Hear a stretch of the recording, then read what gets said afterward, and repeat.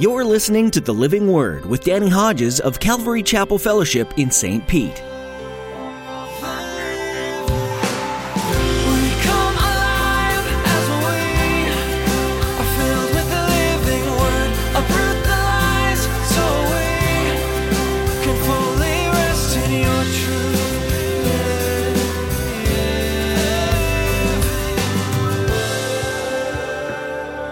Right in the middle of verse 16.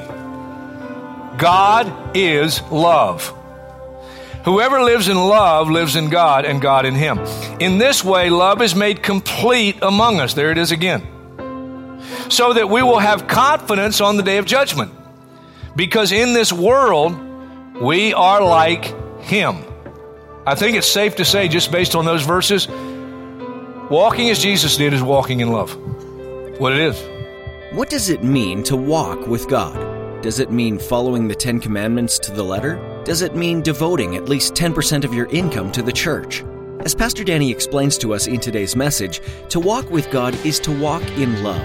If you don't love Him and love your neighbor, you aren't walking with God. Following those rules and regulations can be good, but only if they're motivated by your love for God and your desire to live a life that honors and glorifies Him. Now here's Pastor Danny in the book of 1 John chapter 2 with today's edition of The Living Word. 1 John chapter 2.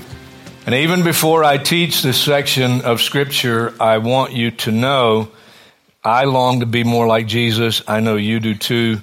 But a passage like this, wow, it's challenging, it's convicting, and feel like you have so far to go. At least that's the way I feel. I don't know if anybody else feels that way. And if you don't, maybe you will after this. But verse 3 is where we left off. We know that we have come to know Him if we obey His commands. The man who says, I know Him, but does not do what He commands is a liar, and the truth is not in him.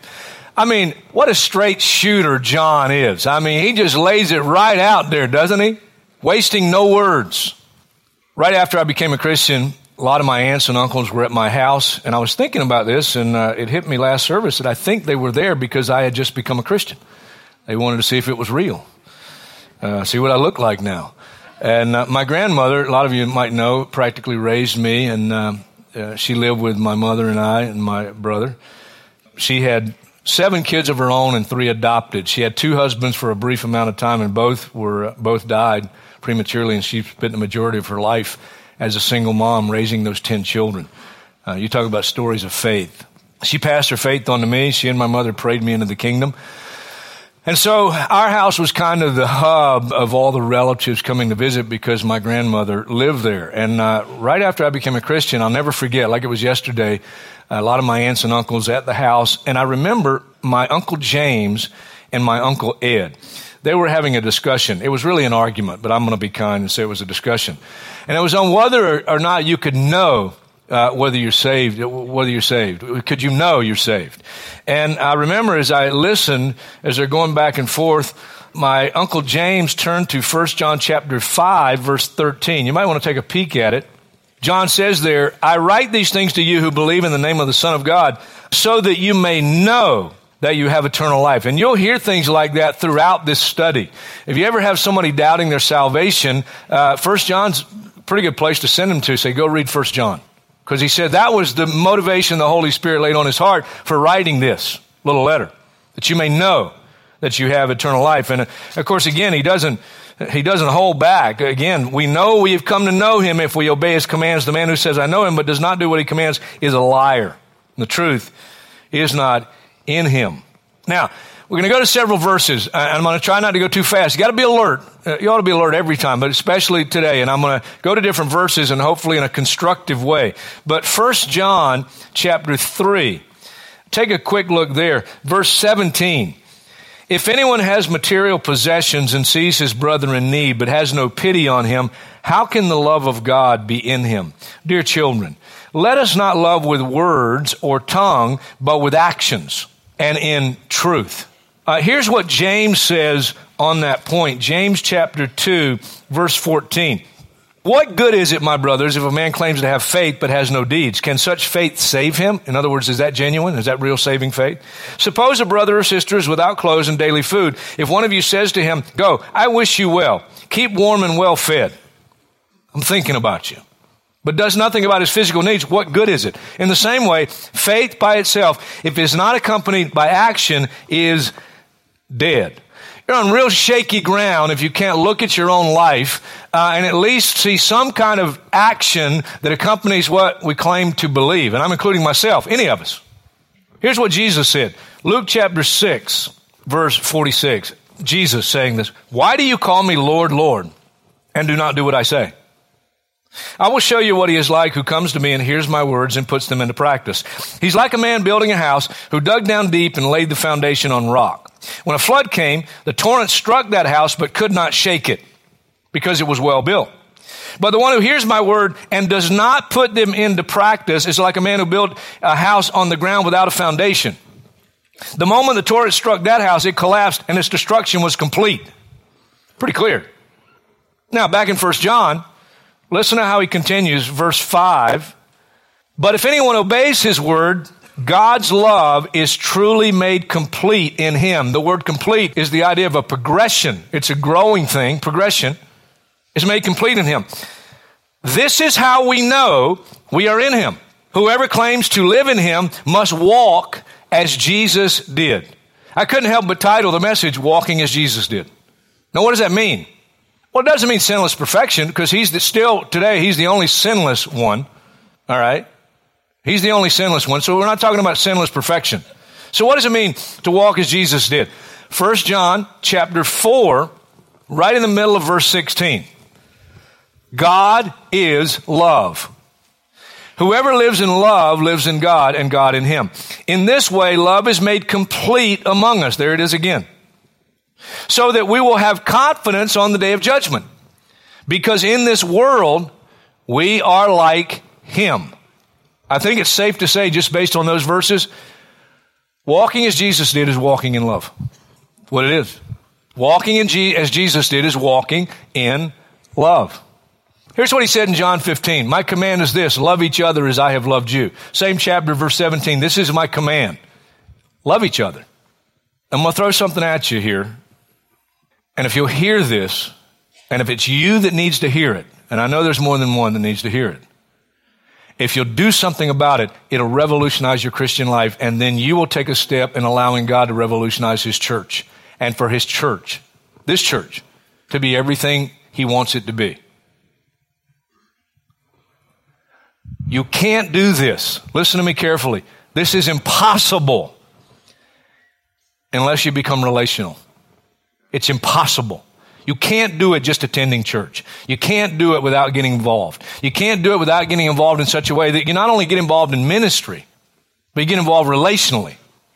There are a lot of great ministries here. Two of the greatest ministries I think that God has raised up through this fellowship is the men of arms and the women of heart. You talk about a practical way to reach out in love. You can't get more practical than that. Somebody has a baby and you take meals and help provide for them. Somebody has somebody who dies in the family and we take meals and we reach out and do very practical things. The men of arms. I can't think of two more practical ministries. I don't know how many women signed up last service. There were 11 last night. I told them last service, I hope there's 110. I hope there's so many that sign up that we're so well taken care of as a body. We're loving one another that we have to look for ways to go outside of the fellowship to reach out. Listen. You can't do this. I can't do this unless we become relational, unless we get involved. And if all you've been doing, look, you could have been here for 2 weeks, you could have been here for 2 months, you could have been here for 20 years. But if all you're doing is attending church, you can never do this. It's impossible. Are you with me? What a great way. Let me read Acts chapter 2, that early church. Remember, 3,000 people get saved on the day of Pentecost. And here's what it says about those people, Acts chapter 2, verse 42. They devoted themselves to the apostles' teaching. There was a corporate meeting every day, and there was teaching, like what's happening here. It was a big group, 3,120 to be exact. But then it says, and to the fellowship. They devoted themselves to the fellowship. You go down to verse 46. Every day they continued to meet together in the temple courts. That was the corporate gathering. But you keep reading. They broke bread in their homes, and they ate together with glad and sincere hearts. That's why we believe in home groups. Well, we call them life groups. We've called them all kinds of things over the years. They're the same thing. Listen, it's different. It's a different atmosphere to come here to a classroom for something, and that has its place, and to go and sit in somebody's house or apartment or wherever it is. It's just a totally different atmosphere. You get to know each other in those settings. So that's the only way this can be lived out. To get involved in ministry, to get involved relationally. Now, back to the text. 1 John 2. Look at verse 7. This gets so interesting. Now, you listen up to this. This is so interesting. Dear friends, verse 7, I'm not writing you a new command, but an old one, which you've had since the beginning. This old command is the message you have heard. But then he says in verse 8, yet I am writing you a new command. Its truth is seen in him, that's Jesus, and you, because the darkness is passing and the true light is already shining.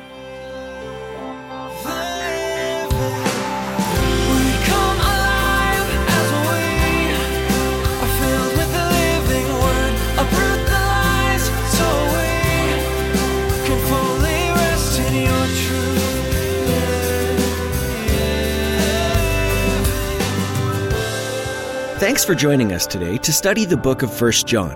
There's so much to learn, so we hope that you'll keep coming back to study with Pastor Danny Hodges. You can find more of the messages from this series right now at our website, ccfstpete.church. Just click on Sermons. You'll be directed to our YouTube page, where you can watch a number of teachings from Calvary Chapel Fellowship and subscribe to our channel.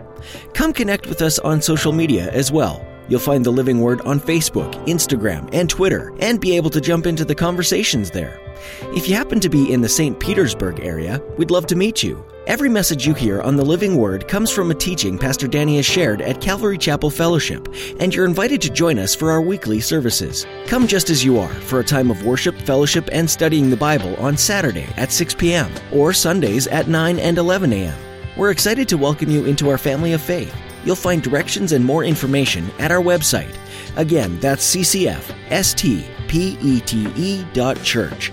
We also live stream our services, so if you can't make it in person, join us online. You'll find a link at the top of the page at ccfstpete.church. That's all we have time for today. Tune in next time to join Pastor Danny in 1 John right here on the Living Word.